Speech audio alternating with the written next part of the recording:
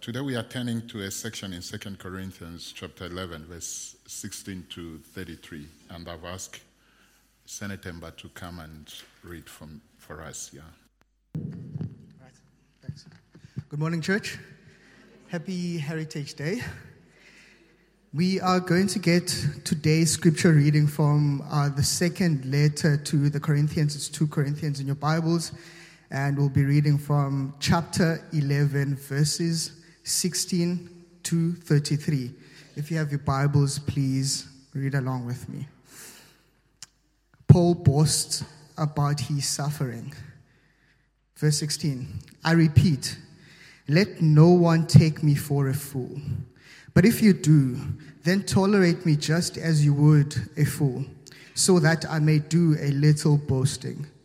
In this self-confident boasting, I am not talking as the Lord would, but as a fool. Since many are boasting in the way the world does, I too will boast. You gladly put up with fools since you are so wise. In fact, you even put up with anyone who enslaves you or exploits you, or takes advantage of you, or puts you on airs or slaps you in the face. But to my shame, I admit that we were too weak for this. Whatever anyone else dares to boast about, I'm speaking as a fool. I dare to boast about too. Are they Hebrews? So am I. Are they Israelites? So am I. Are they Abraham's descendants? So am I. Are they servants of Christ? I am out of my mind to talk like this. I am more. I have worked so much harder, been in prison on more frequently, been flogged more severely, and been exposed to death again and again. 5 times I received from the Jews the 40 lashes minus 1. 3 times I was beaten with rods. I once was pelted with stones. 3 times I was shipwrecked. I spent a night and a day in the open sea. I've been constantly on the move. I have been in danger from rivers, in danger from bandits, in danger from my fellow Jews, in danger from Gentiles, in danger in the city, in danger in the country, in danger at sea, and in danger from false believers.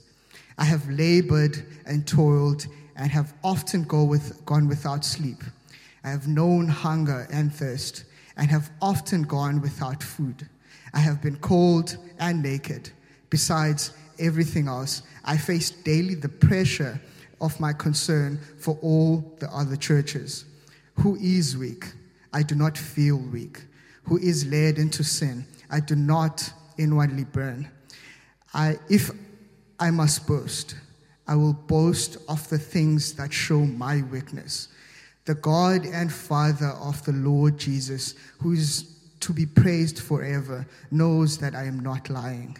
In Damascus, the governor under King Aretas, in the city of the Damascenes, guarded in order to arrest me. But I was lowered in a basket from a window in the wall and shipped through his hands. Thanks.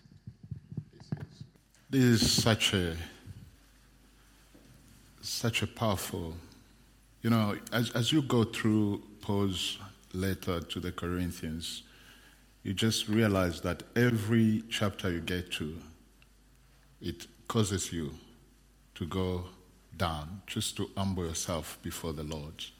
We sometimes look at Paul and just think of him as a powerful apostle, but he's opening up his life here. And the one thing that I'd love to say up front is this: the way of the kingdom of God is not the way of strength. It is not the way of power. It's not the way of influence. It's the way of weakness, humility, and servanthood. That's the way of the kingdom of God. And we can see it in these verses. So today, I would like to focus on Paul's boasting about his sufferings. I want us to look at that And this point of suffering comes in and out multiple times throughout Paul's letter. He talks about it all the time, about his suffering.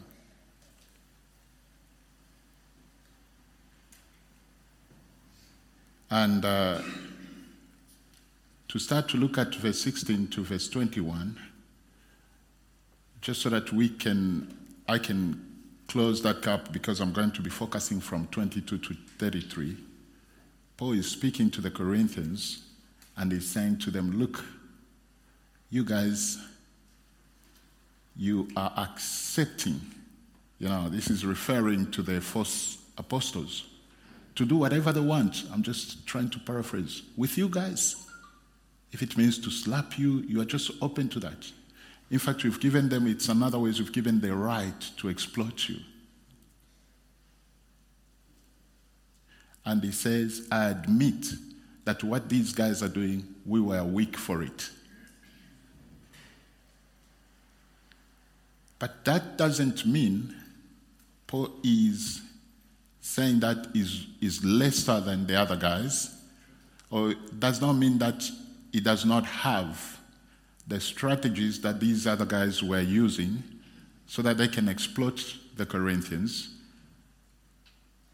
But he's got a point to where he's wanting to take them, and his main thing is to protect the church of God, and to protect the gospel, and to protect the people that believed the true gospel, to protect them against these false apostles. Then he goes on to say in verse 22, are they Hebrews? Just looking at them. So am I. Now, in other words, if they think I cannot do what they're doing, I want them to know that the privileges that they have, I have it as well. Are they Israelites? So am I. So if they are playing to that, in order for them to exploit you, I want them to know, and I want you guys to know, that I am an Israelite. Are they Abraham's descendants? So am I. If they are claiming that they have or they know the powerful God and all the blessings belongs to them because they are Abraham's descendants, I want you to know that I benefit from that. I am one of them. Are they servants of Christ? This gets interesting. I am out of my mind to talk like this. I am more than those guys. I have worked much harder. Then he goes on to mention about the imprisonment that is faced. He was exposed to death again and again.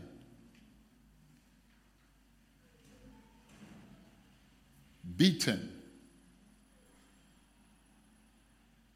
Rejected. He spent nights on the sea and the day in an open sea. He spoke about the danger that he had faced in the city. He spoke about the danger that he faced because of his own brothers. In the city, out of the city, in the country, out the sea. He spoke about all the things that he experienced.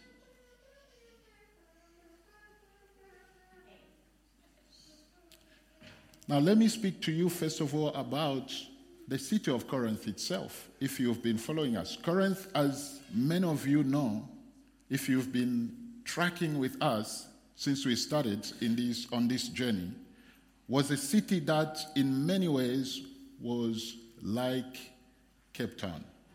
Just sort of, I'll explain. In many ways, Corinth was like Cape Town. Corinth was very status-conscious city. And I think you'd agree with me that that's how our city, Cape Town, is. Cape Town is status-conscious city.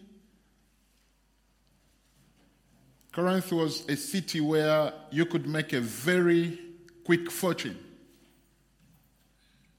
But in order to do that, you had to know the right people. Does this sound like Cape Town? Make the right connections. And promote yourself wherever you can. Now, in Cape Town, it's not just knowing the right people, it's getting the right reference from the right people, even when it comes to schools. Corinth was just like us, just like Cape Town.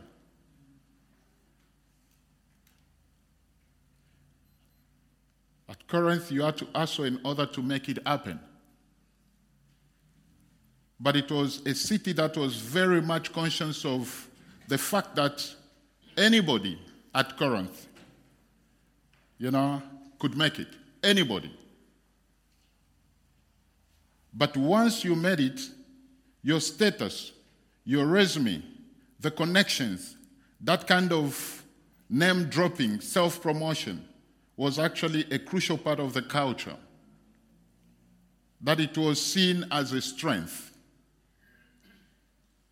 The connection, the success, and all the things at Corinth, it was seen as a strength.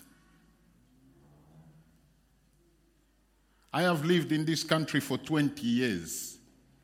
When I read about Corinth, I try to compare it with Cape Town.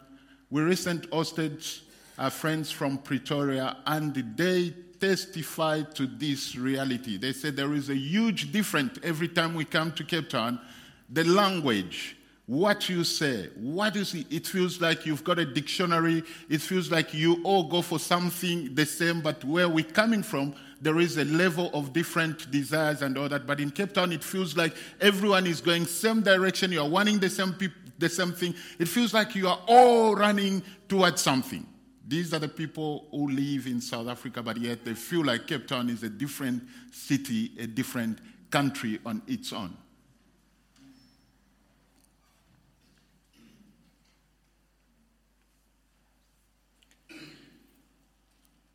You and I never lived in Corinth or at Corinth. It depends which school you went to. But I think to bring those similarities, looking at what Paul is attacking here, we can see the things in our city as well. So, the Apostle Paul, in this church, is beginning to see that same culture that was in the world start to enter into the church. And this is the moment that for the Apostle Paul, it begins to raise deep and serious concern. The culture of boasting was starting to enter into the church.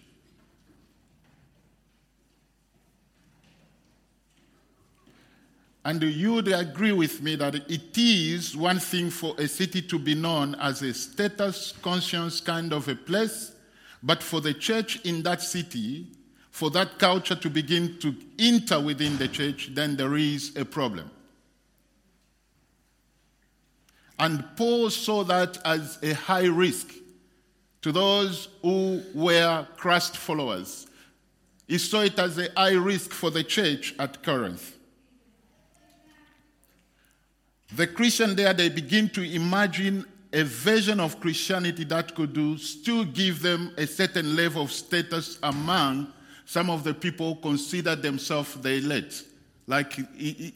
So Christians start to dream and think like, we can have a version of Christianity that could make us fit like those guys out there. They could actually use Christianity to find a level of acceptance if your leaders were influential, powerful, and well-known. So they could use Christianity so that at least they can be equal or accepted in the society, the community, the culture of boasting.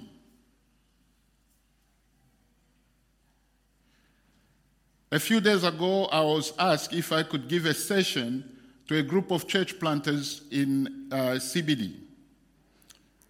So I went to speak to them about mercy and justice. That's what they had asked me to talk about.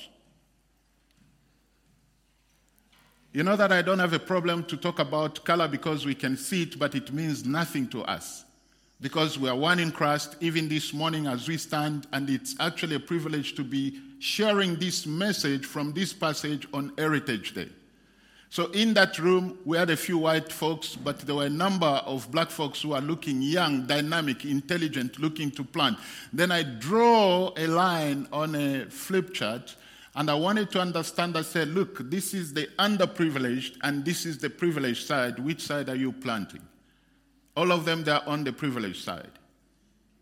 Then that really sent a red flag and a message to me, because we are a city, when we look at what we are going after, we all want to go after what is shining. We don't want to cross on the other side.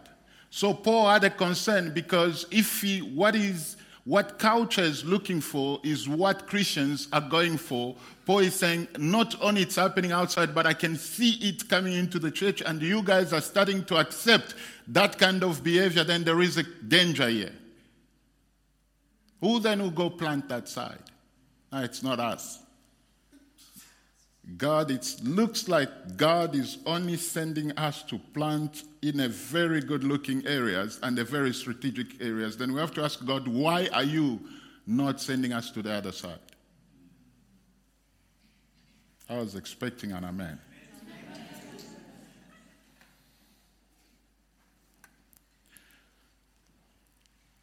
And Paul says, in the midst of all that, they got deceived, these guys, by these false apostles who had all the right, the right standing, who had a winning smile, who had the charisma that you'd imagine from a leader.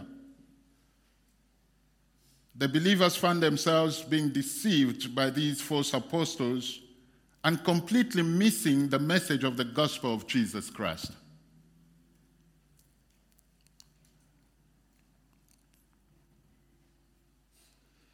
And for Paul, he says this kind of boasting, the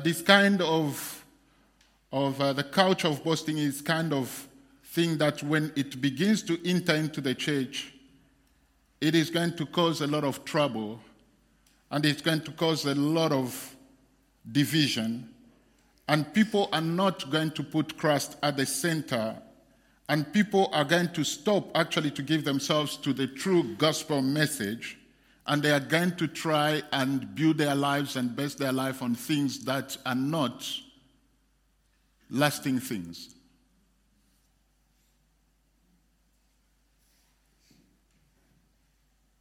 And I have to say this, behind the culture of boasting, if you know, even in your own life and in my own life,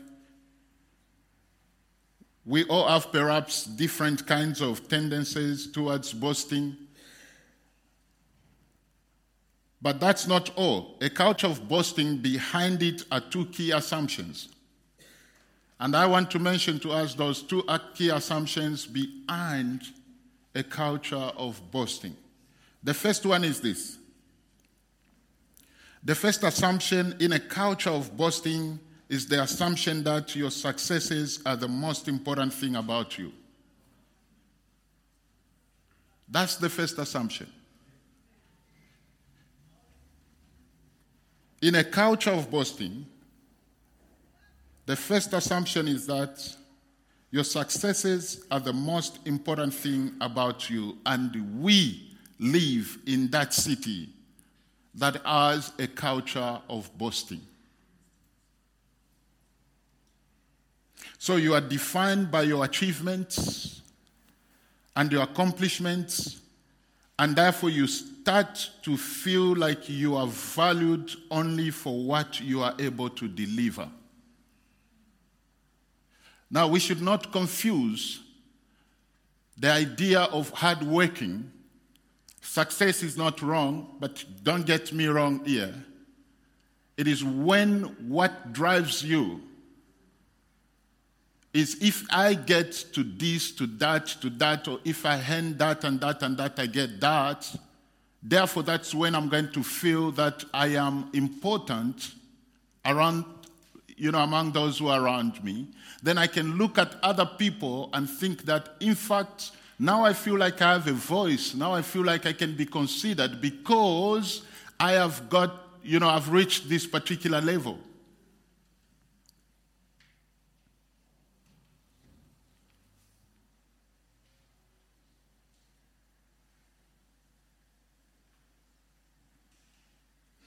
And when you begin to fail, because you've been wanting those things, when you begin to fail to meet those expectations, you begin to feel like for the people around you, you become a little significant.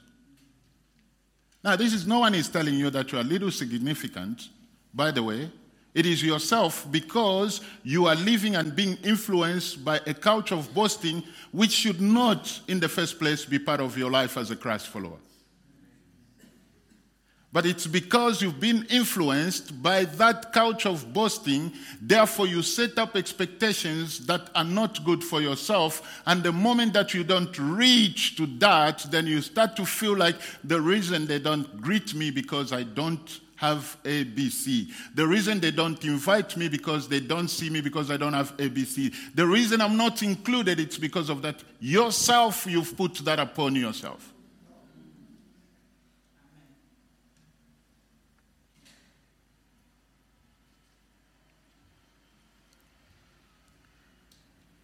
And if you've lived in Cape Town for any amount of time, you know what it is like to live like that. You know that. This is true about our city.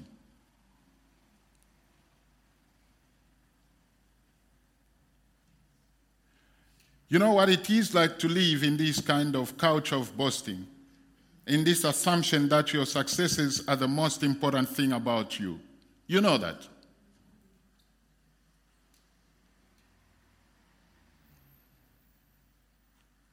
But truth be told is that deep down, you are living in fear. There is a particular fear underneath that is driving you. I want to remind us, this morning my focus is to look at Paul's suffering. Why is he boasting about his suffering? Why is he boasting about his suffering? Why is it not that he's boasting about his successes? That's why you see I'm attacking the side of success, because that's not what Paul is boasting about. Did he have a lot of success? Yes, he had, because without Paul, the New Testament wouldn't make any sense. You'd agree with me, the amount of letters. We've just done about 22, or we are going to 23 weeks of, the letters of Paul to the Corinthians. Paul is not boasting about his successes, but he is boasting about his sufferings.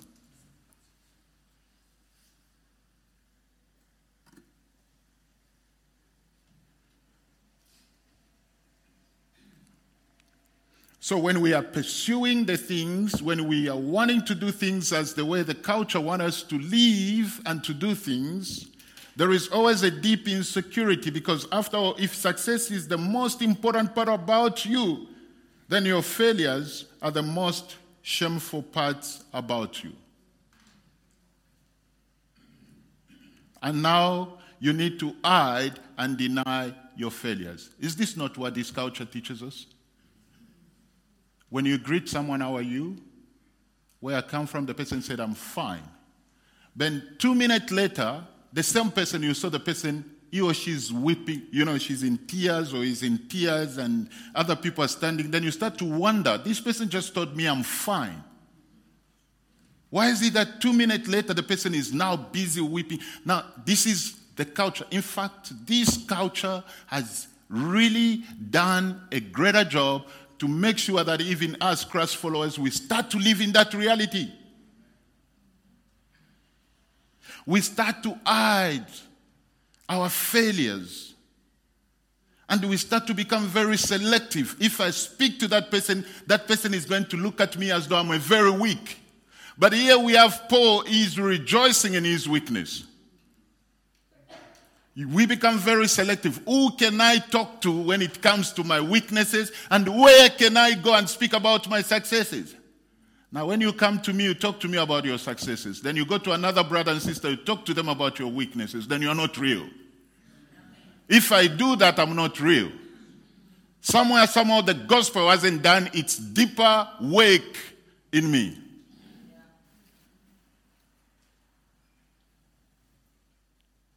Because when the gospel has done its deeper work, there is no need for me to be scared about my weaknesses. There is no need for me to hide my weaknesses. I was again reminded of this. The last 2 weeks, I've really been struggling personally with my health. I was just feeling tired. I couldn't sleep properly. Andre was struggling.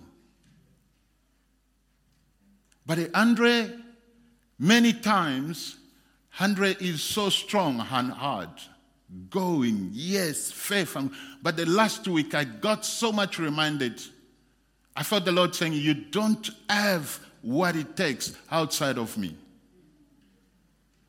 We were sitting in our elders meeting on Thursday. I sat on the couch. When we were driving there, I said to my wife, I just want to ask my brothers and my sisters if we can cancel the meeting. She asked me why. I said, I'm finished.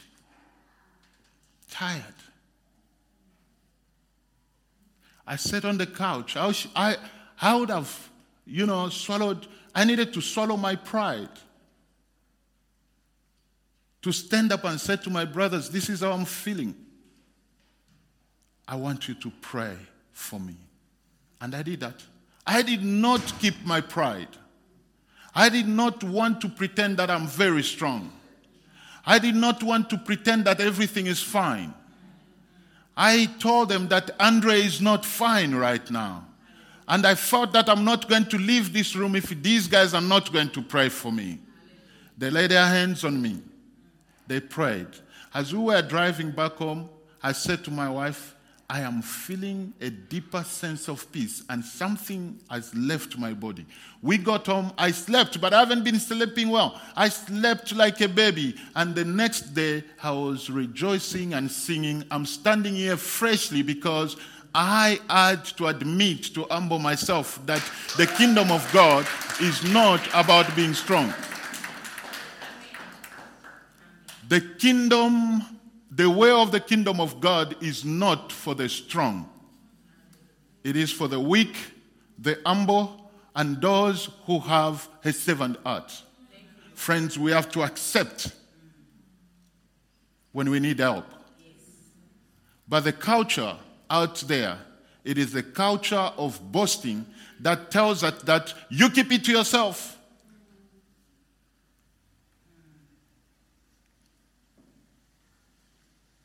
What we've just read, Paul is opening up. Friends, the gospel of vulnerability is not a gospel of weakness. It doesn't mean that if you are vulnerable, then you are weak.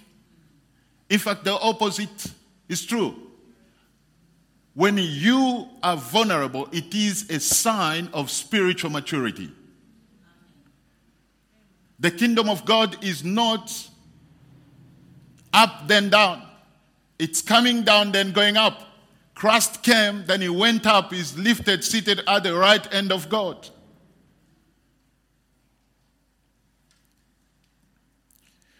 The first assumption is that your success is the most important thing about you.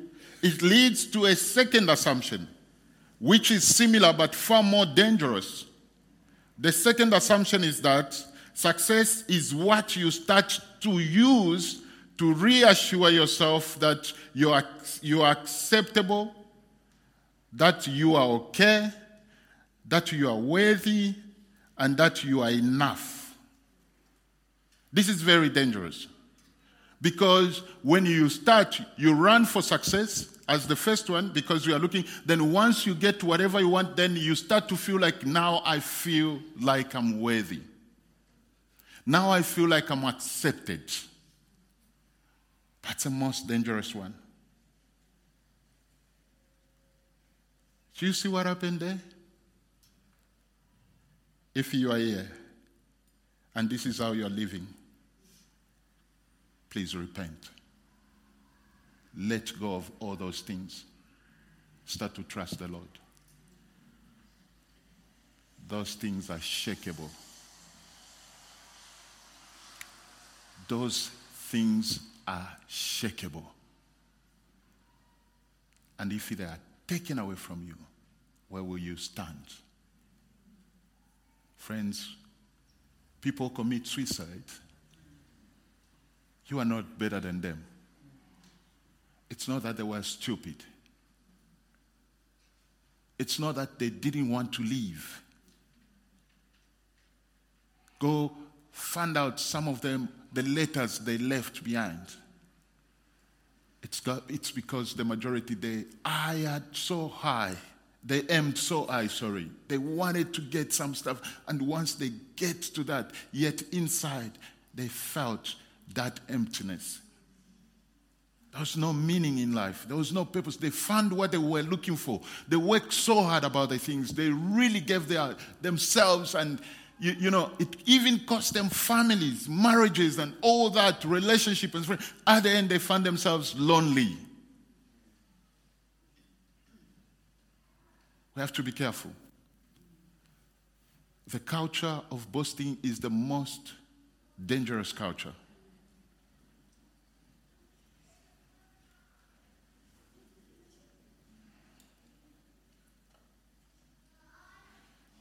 If success is what matters to you as far as other people are concerned, if that is the thing that is at the center of your heart, my brother, my sister, you have to be careful. Achievements in life are great, but our hopes should not be placed on that. A great career, it's a good thing. We praise God for that. Great job, earning. We want Christians in every spheres of life. We want Christians in high position, policemen, in banks, in businesses, everywhere. But we are not defined by what we do or what God has blessed us with. We are defined by who we are in Christ.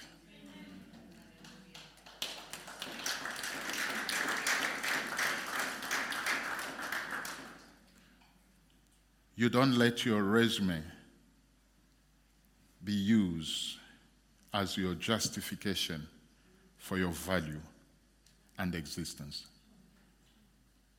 Don't let that be used. If people praise you, say glory to God. But say, this is not what makes me. I am a child of God. I'm loved by God. I am a mere sinner, forgiven by grace, accepted by God, not because of what I have, not because of what I've done, but because of what Christ has done for me.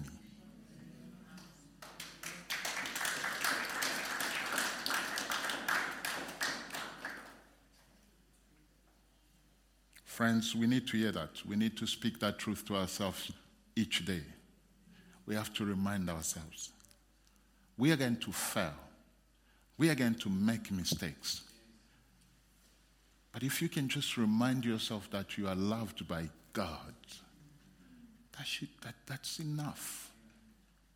He loves you so much. He loved me so much. To the point that Jesus accepted to come and die on your behalf.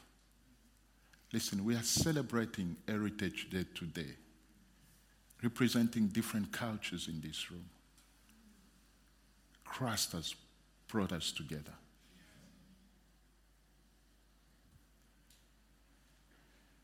Now let me get to this point.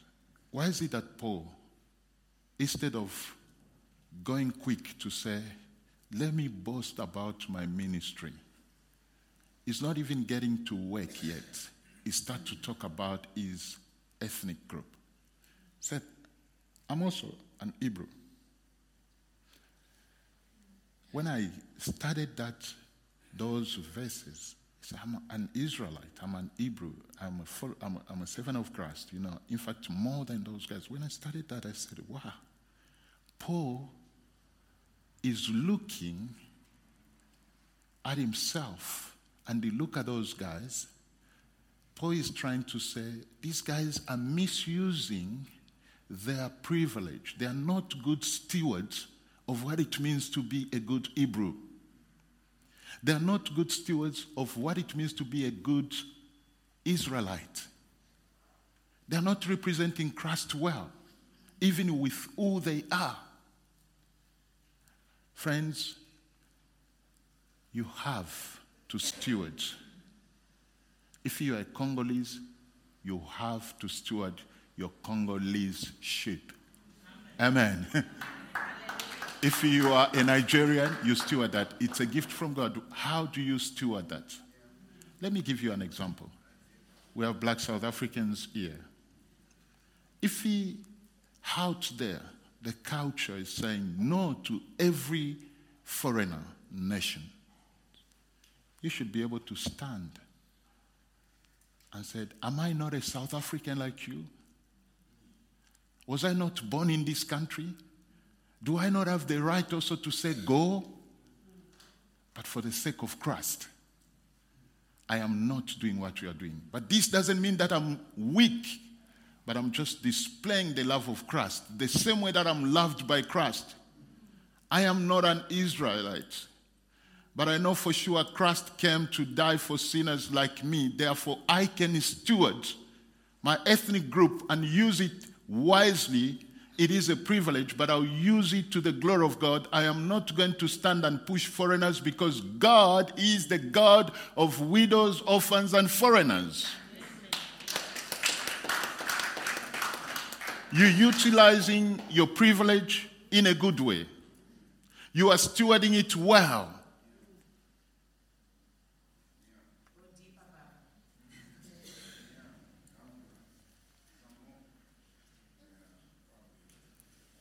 The Apostle Paul is not boasting in what he has achieved.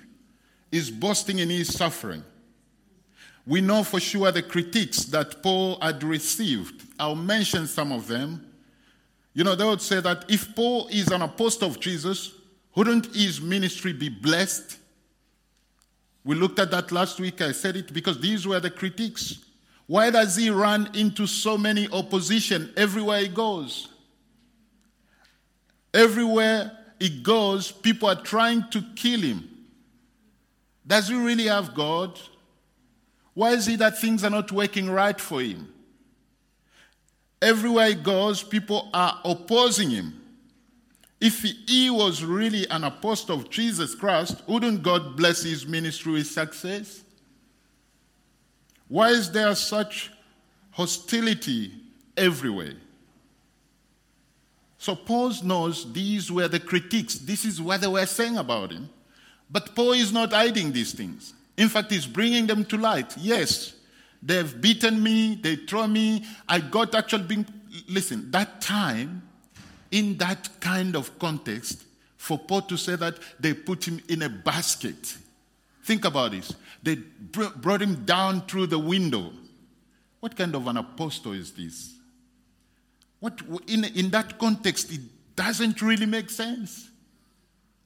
You believe in a powerful God, but yet you are running not through a BMW that they parked outside and put you there with bodyguards, but they're taking you, put you in a basket through the... You are not a true apostle.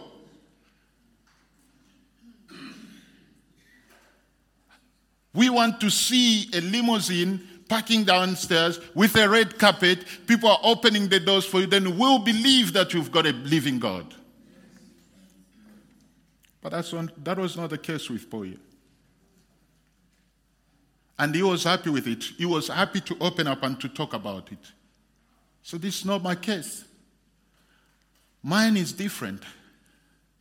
In fact, I'm rejoicing in my weakness because it reminds me that it's not about me, it's about him. Therefore, I can boast in the suffering. I can boast in my suffering.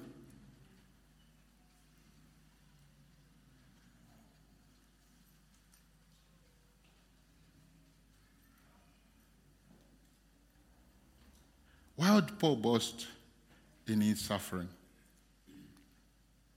Here's the truth. Paul understood the gospel. He understood what Christ has done for him. Paul's gospel, the gospel of Jesus Christ, the gospel that changed his life. That gospel says, no matter who you are, no matter what your ethnic background is, no matter what your class, no matter your class, no matter your status, no matter your gender, no matter who you are, this gospel, it says, no matter what you've done, whether you've lived a life of good, moral, self-sacrificing duty, or a life of self-satisfying pleasure, no matter who you are, no matter what you've done, you need the forgiveness of Jesus. And it's only offered to you as a pure gift. Paul understood that. Therefore, he was happy not to boast in ministry success. He would have actually said to these guys, amongst you, can you tell me how many trips you've done? How many churches you've planted? How many people you have baptized? How many people you have led to Christ? In fact, the churches you are trying to go and do your ministry, these churches, I planted them. Paul would have said that. But because he understood the true gospel and what Christ has done in him and for him, Paul would boast in his suffering. Being vulnerable, I'll repeat again, is not a sign of weakness. And that gospel message is a message that says, in Jesus Christ, every single one of us, we are equal before God. Whether you are rich, whether you are poor, different cultures, but one God, one Spirit, and one Lord Jesus Christ. We are all one people in Christ Jesus because of the gospel. We are equal in dignity. The poor and the marginalized, the forgotten and the rejected are equal in dignity in Jesus Christ. And Paul understood that. Therefore, this was his motivation to try and protect the flock, to try and protect the church. And he would boast and open up about his weaknesses without having to worry how he will be seen or judged by other people. I want to ask you a question. Where is your confidence? Is your confidence in the gospel and the Lord Jesus Christ, or your confidence in things? Why are you too worried and scared, especially when there are things that you feel like you have to share with people? Why are you hiding those things? Why are you not letting God break in? Because God can break into those areas through people. Maybe someone sitting next to you. And God can want to use that person so that he can break in. And you surrender to God and say, God, I'm here. Transform me by your grace. For I know you love me so much.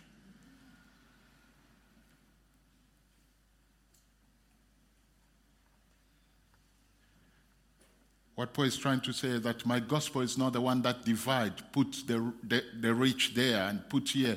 The gospel of Paul, the reason why he was facing all those such sufferings and punishment, being beaten, etc., was because Paul's gospel was not only touching people within the church community, but it was disturbing all the setup, even in the government of his time. Beaten by the Romans, running away not from his fellow believers only, that like he said here, it is not only his fellow believers, But there were so many people, fellow believers, then also the government. So his message was the message that was changing things around. So if the culture is saying you should have A, B, C, D in order for you to be accepted somewhere, Paul is saying, no, that is not the case. The gospel I'm bringing to you is that Jesus left heaven. He came down. He came to live amongst us. He died for us. Now he's seated at the right hand of God, so that if you believe in that Jesus, in his life, in his death and his resurrection, you are accepted. It doesn't matter your status. You are accepted as a child of God, and you are part of the family of God. Therefore, you have the right to live your life in full freedom. God bless you. Can we stand? I want to pray, and I want to really ask that let's land here.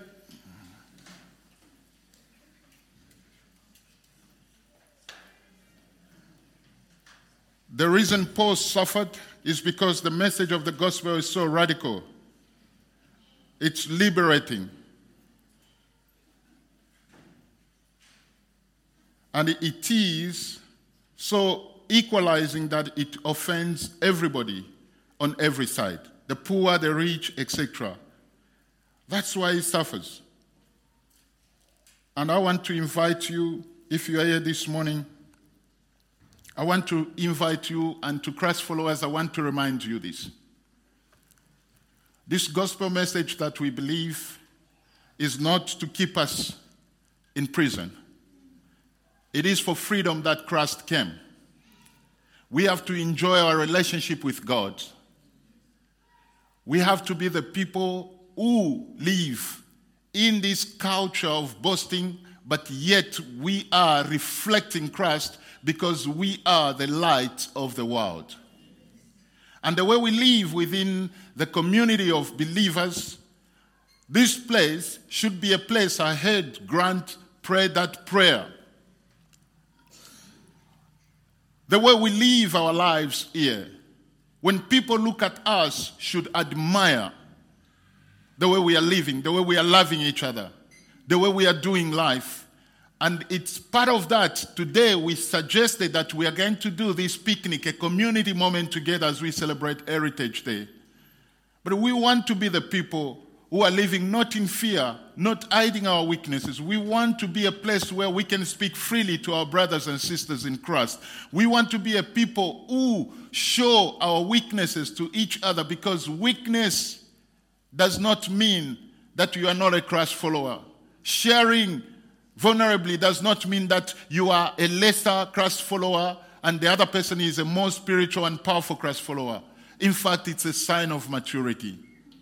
I want to invite you, if you're a Christ follower, won't you allow God's Spirit to really, really speak to you? That you may become today, if you leave this place, a person who is so much free, enjoying your relationship with Christ and with other believers, without fear, without trying to look into the world and copy what is happening there, and therefore you start to become like the world. My prayer is that your minds, our minds will be renewed, that we would see things differently. And if you are not a Christ follower, you are here this morning, I want to pray and ask you that maybe the things that you are trying hard to get in your life, to chase in your life. You know, God blesses us with all that we need. The most important blessing is the fact that you are alive.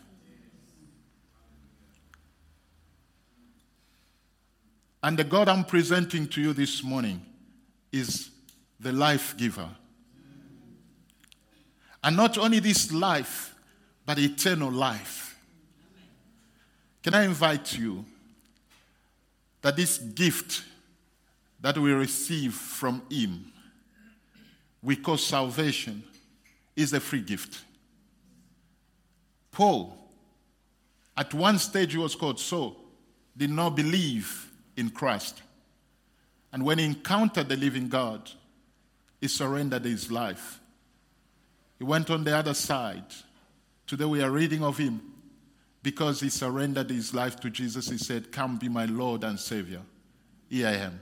Maybe it's your time today to do that, so that all other things can start to make sense in your life. You can gain the kingdom perspective on your work, your marriage, your relationship, your parenting, etc. God can help you in those things. Surrender to him this morning. I invite you to say yes to Jesus. I invite you to say, God, here I am. Accept me as your son. Accept me as your daughter. I surrender my life to you. I cannot do it without you. Here I am, God. Maybe some of you are here. You are just returning back to your Father. You can also pray and say, Lord, I am here. Forgive me. I'm coming back home to you. Coming back home to you. Will you maybe pray where you are? Just maybe there is a particular thing that I've just mentioned this morning. Then you feel like the Spirit wants you to really stay there. Can I ask us, can I invite us? Just pray around that thing. Just pray around that thing. Just pray around that thing. Just say, God, maybe it's something that you want God to start to do in your life now.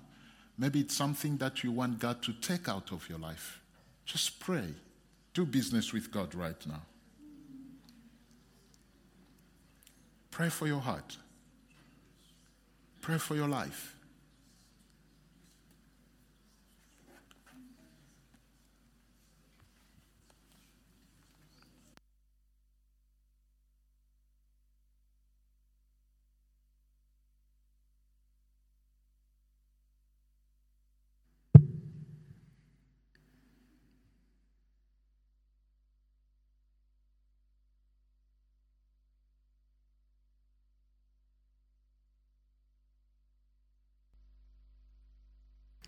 We're going to spend a few moments in prayer. We're going to pray in particular for two sort of barriers in terms of living out what Andre has preached this morning. And the first kind of relates to the way we view our purpose in life.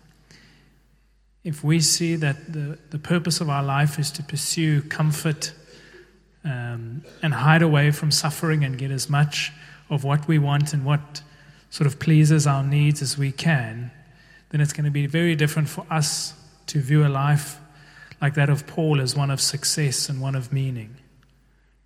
If we read these verses, we see that Paul talked about a lot of suffering because of the way that he lived, and we see that in many of the apostles' lives, and we see that in Jesus' lives of simplicity, lives that didn't look grand or full from a world's perspective. And so we're just going to take a moment to think around when you use your time, your treasures, your talent, when you view what is a successful life and how do I make decisions, what principle are you using? How are you going about that? Is it based on a decision of how do you maximize your comfort and your happiness? Because that most likely won't lead to you boasting in your suffering. But if you turn that around and you say that as long as you're alive, it's for Christ, and that everything you do here will be based on Him. And when you make decisions about how to use your time, your treasures, your talents, about what meaning is, it will be based around bringing God glory, and that being a life of meaning. And that will allow you to embrace suffering. So just take a moment and reflect on what is your ultimate purpose. How do you view meaning in your life? And pray that God will allow you to answer that. Meaning is as long as you are here, you live for Him. And where culture has crept into the way that you live your life and make decisions, would God heal you of that? Would He allow you to move forward, living your life based on His scripture?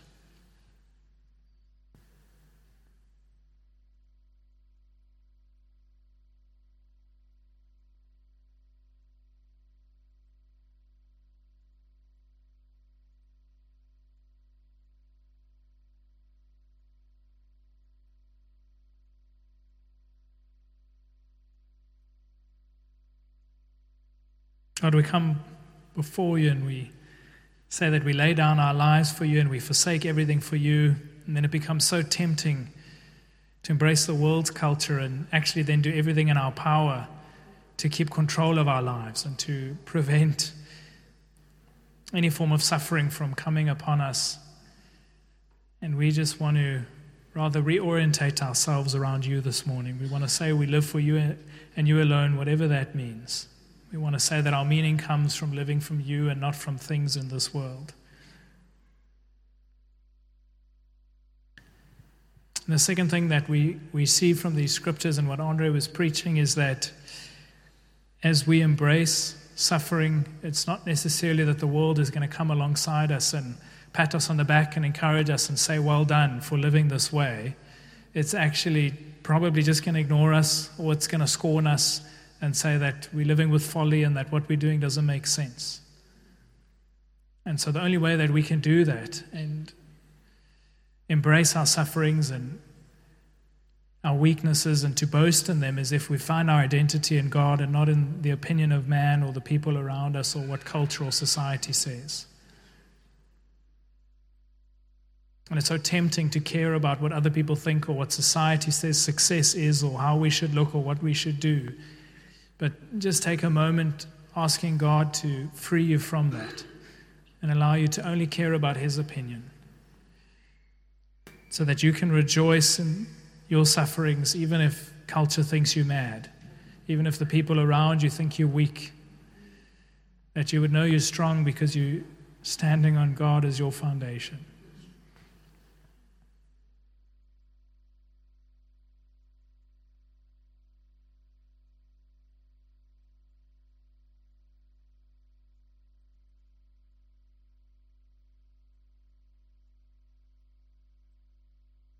God, we pray this morning that you would remind each of us of our identity in you, our identity of being loved and complete and whole, as we embrace our identity as sons and daughters of you. We know that as we do that, it's pleasing to you, God, but to the world it might look like folly, it might look like we're weak, but we pray that you would give us a boldness and a courage just to always pursue you and to feel fulfilled by you, God, not to be swayed by the world or what they think. May everything that you find valuable and meaningful be what we find valuable and meaningful. As we as a community embrace these words, God, we pray that we would be able to reach many people for your name, because we are single-minded, we are focused on your mission, and we are not distracted. We pray that as we do that, we'd be filled with your joy and your peace. Amen. Amen. Can we encourage Andre this morning with a round of applause? Thank you.